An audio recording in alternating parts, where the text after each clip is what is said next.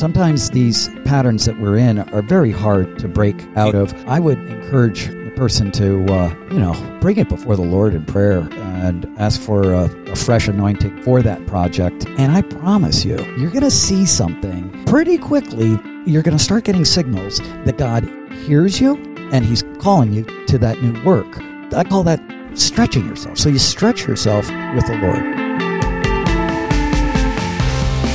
Seniors to seniors. Whether a senior in college or senior in your mature years, the common denominators of every stage of life is explored as host Robert J. LaCosta interviews seniors about how they got to where they are and how they are continuing to crush it in their mature years. LaCosta is known as the senior editor because he has interviewed seniors for the past 3 decades and is perhaps the longest running writer in this narrowest of niches. This podcast affords him the opportunity to pass along the same sagely wisdom that he has received from elders and has admired during his 30s, 40s, 50s, and now. LaCosta is a board-certified hearing instrument specialist who has helped over 10,000 seniors overcome hearing impairment. He draws deeply from the intimacy and privilege of those relationships. And now,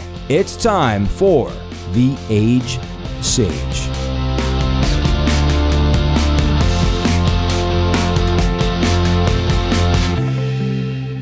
Robert LaCosta here, and we have the privilege of talking to James Bruner, a longtime friend, and for the purposes of this broadcast, an incredible author, a writer, he's a speaker, he's a radio personality, and now he's developed a series called The Bike Cop, which is a fascinating story about a 20-something college student at a town based on Kennebunkport in Maine.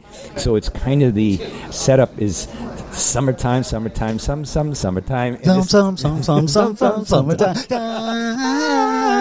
So this Bike Cop is supposed to give tickets out, and he ends up getting embroiled in all this drama, including a murder, and so sets the Bike Cop up for a series that James has completed 3 books and has 80 million more in his head, and it's headed toward a TV series. So, Jamie, take it away and welcome.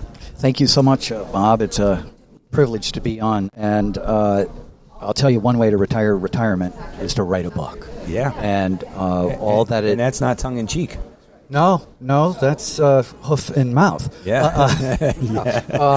It's an exciting run where you may think you're done in life, but you pick up the pen and you start just writing some of your thoughts on whatever it is. It may have been, in my case, it was what was my past like growing up in this special place called Kennebunkport, Maine.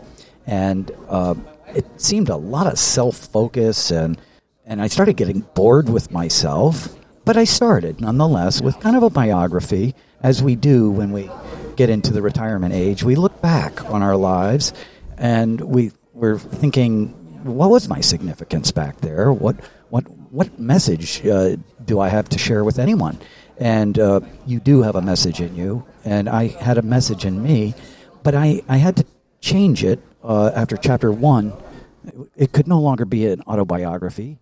I injected some fiction into it and created this fun character called Digger Davenport, the Bike Cop. And yes, he gets himself into some troubles. He was supposed to write parking tickets, and he ends up solving murders.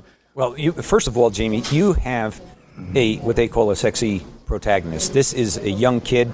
He's a great kid. He also has a keen mind for solving issues. He's not just a strapping young dude that happened to fall into something. Yes, he is like Monk a little bit. He's a handsome hunk of a monk. That's a good one. Monk was a TV series where the guy was somewhat touched, but he had a knack for solving crime. Digger has a similar knack. He doesn't ask questions that even the chief of police doesn't even think to ask. He's able to zero in. But let's get back to why a guy who is in his 60s is writing about a 20-year-old cop, a bike cop. Why is it that God would use a senior to develop a story that could capture really any generation, but could also capture a young generation? You said originally you were writing it for your kids. Right. Well, I think, Bob, you if you look at your life a little bit and your reason for highlighting the successes of seniors, it says it all. When we get to this ripe age, we're able to draw upon so many aspects of our lives that people don't understand in different age groups. We have experience that we can draw together, and the fact that I draw together a 19-year-old kid and tell a story through him as a 60-year-old, it just allows me to use some experience. I was a 19-year-old after all, and I'll tell you, two are people who want to retire from retirement. There's nothing more fun than writing about youth. It extends your days. Well, it's like when a little kid, a grandkid, or whatever comes up to you, somehow you're younger.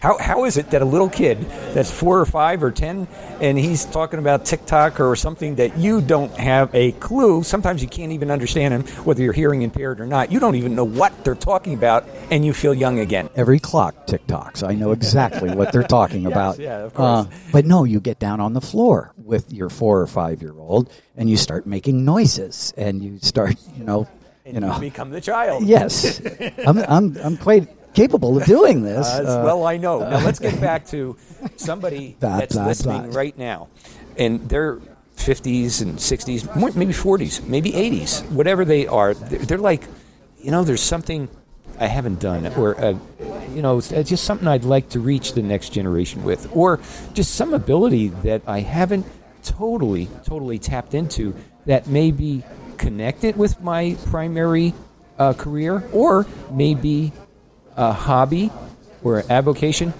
But how did this become writing for you? I mean, as a lawyer, you've written a lot of stuff.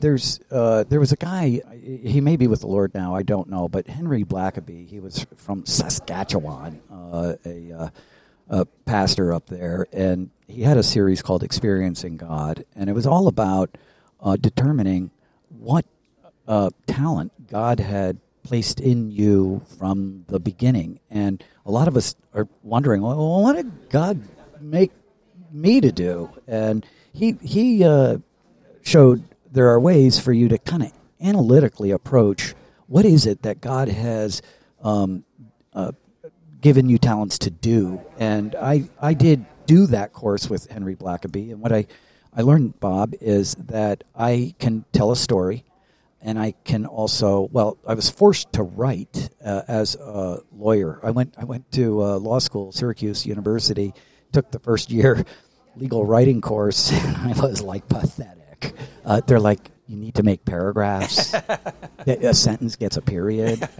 This is a dangling modifier. Welcome to law school. What are you, a kindergartner? And so it was embarrassing.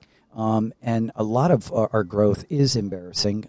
But as my brother says, hurry up and fail. You learn by doing things wrong. But to answer your question, it's a little bit of self-introspection as to what are your talents and discovering them and then breathing on them a little bit, pushing them. So in my case, I said, I can tell stories. I've told stories to my children, putting them to bed at night, and they're ecstatic about stories that I would just make up in media res in the middle of my mind, and the next day the kids are like, "What happened to Peggy? What did she?" Some would fall asleep early. Yeah.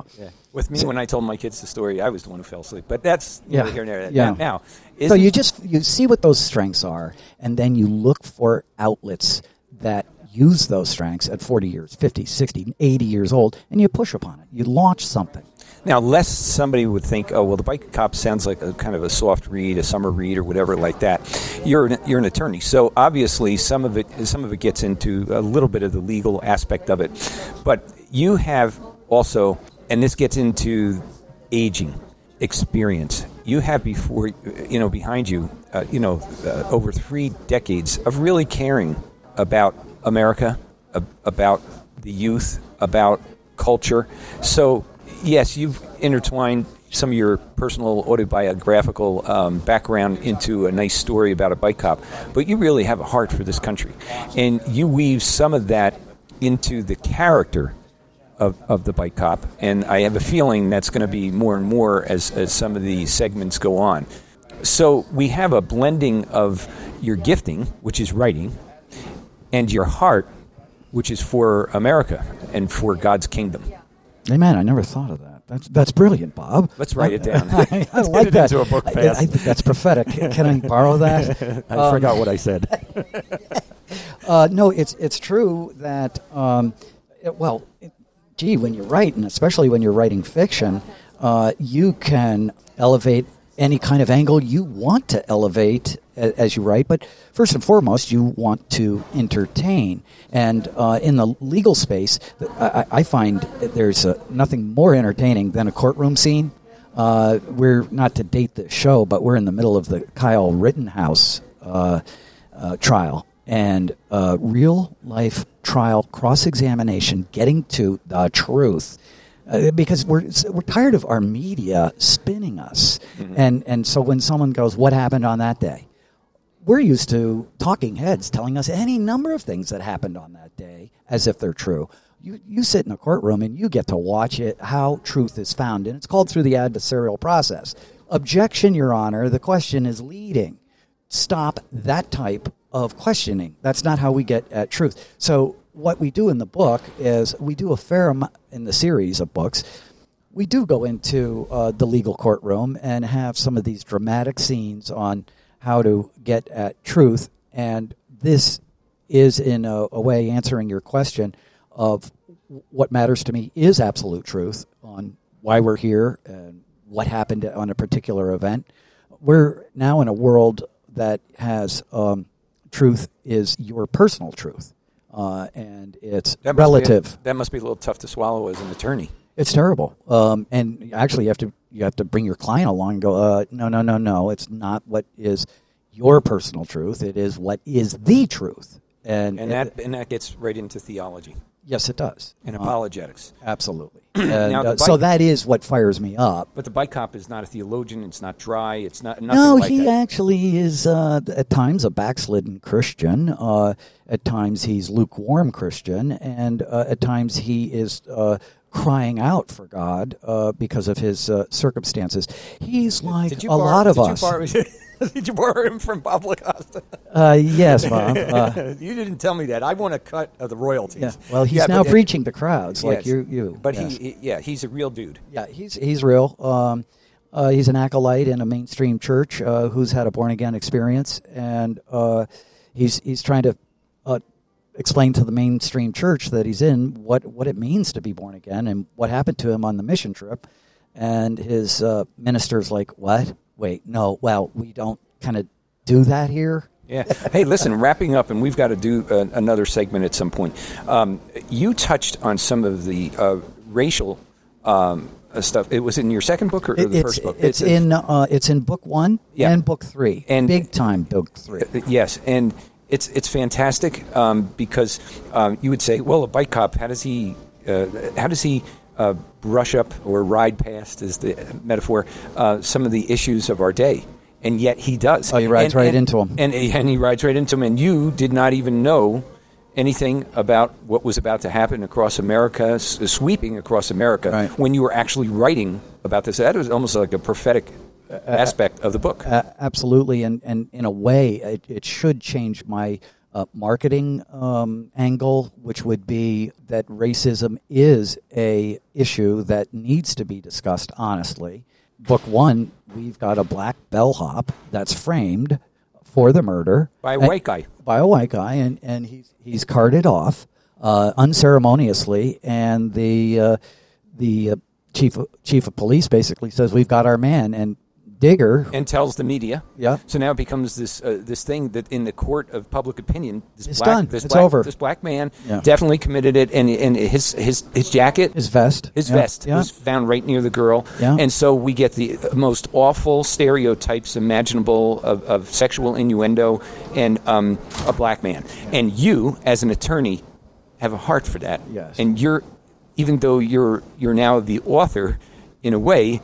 It's a thinly veiled portrayal of your heart as an attorney to get to the truth instead of these awful stereotypes. Yeah, congratulations. Well, I mean that. Thank you. In book 3, we go even deeper into mixed race marriages, and it's interesting to note in the state of Maine, in the land of the frozen chosen, the state of Maine was the last state to remove the bar against mixed race marriages.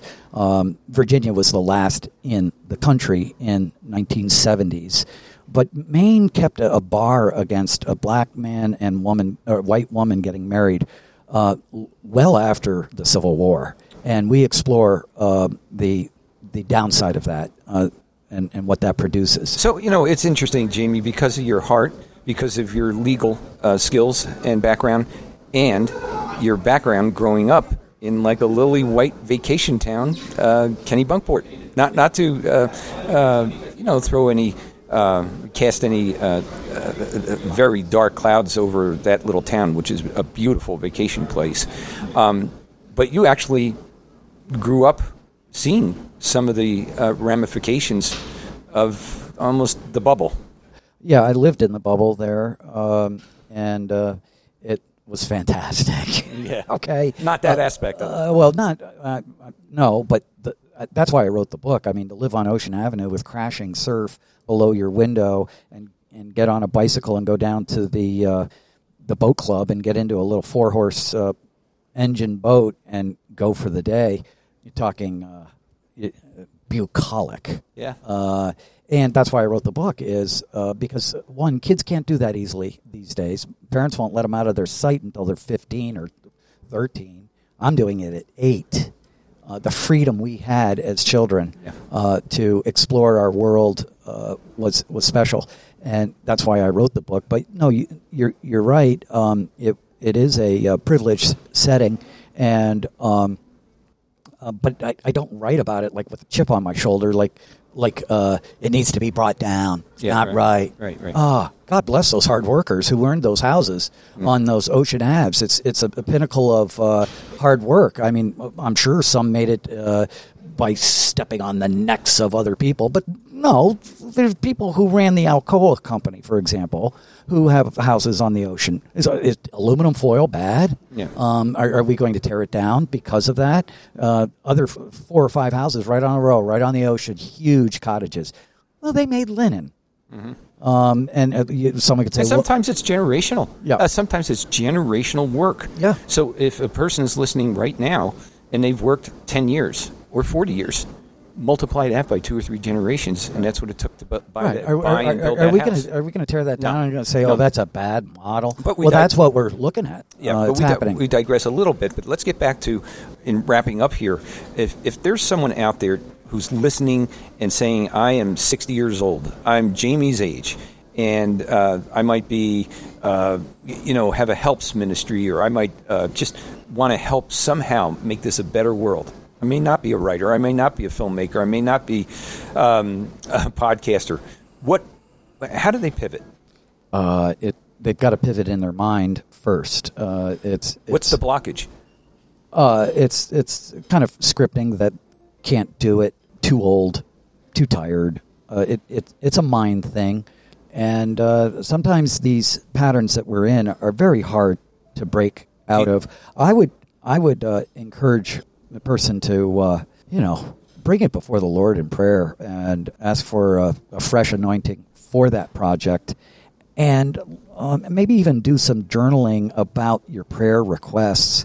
And you'll see that the Lord does answer those prayers. So if it were to turn a new chapter, looking to get involved in something else, bring that before the Lord, and I promise you, you're going to see something pretty quickly. That is, it may be a word that someone says to you in the grocery aisle. It may be a sign along the highway, like a billboard. And you're going to start getting signals that God hears you and He's calling you to that new work. And that, I call that stretching yourself. So you stretch yourself with the Lord. Press in and stretch it. Even if you're a little afraid, maybe a doubt. Absolutely. Do you still fight off any doubts at all sometimes, or get sluggish about my the palms vision? are sweating right now, Bob. Yeah. I was sitting here talking to you on the phone. Or whatever we're doing here, microphone. Yes, but you kind of move through your fears, and you'll see he's on the other side of that. Do it afraid. Do it afraid. Absolutely. You just move through it. Well, we are talking to one of the most talented and joyful father, grandfather, husband, friend, attorney, son of God, James Bruner, who has also developed a future television series called The Bike Cop, now available in book form. And he is a living testimony that a birthday does not define you. This is Robert LaCosta thanking Jamie for joining us. It's a pleasure. Thank you for having me. And it's robertlacosta.com.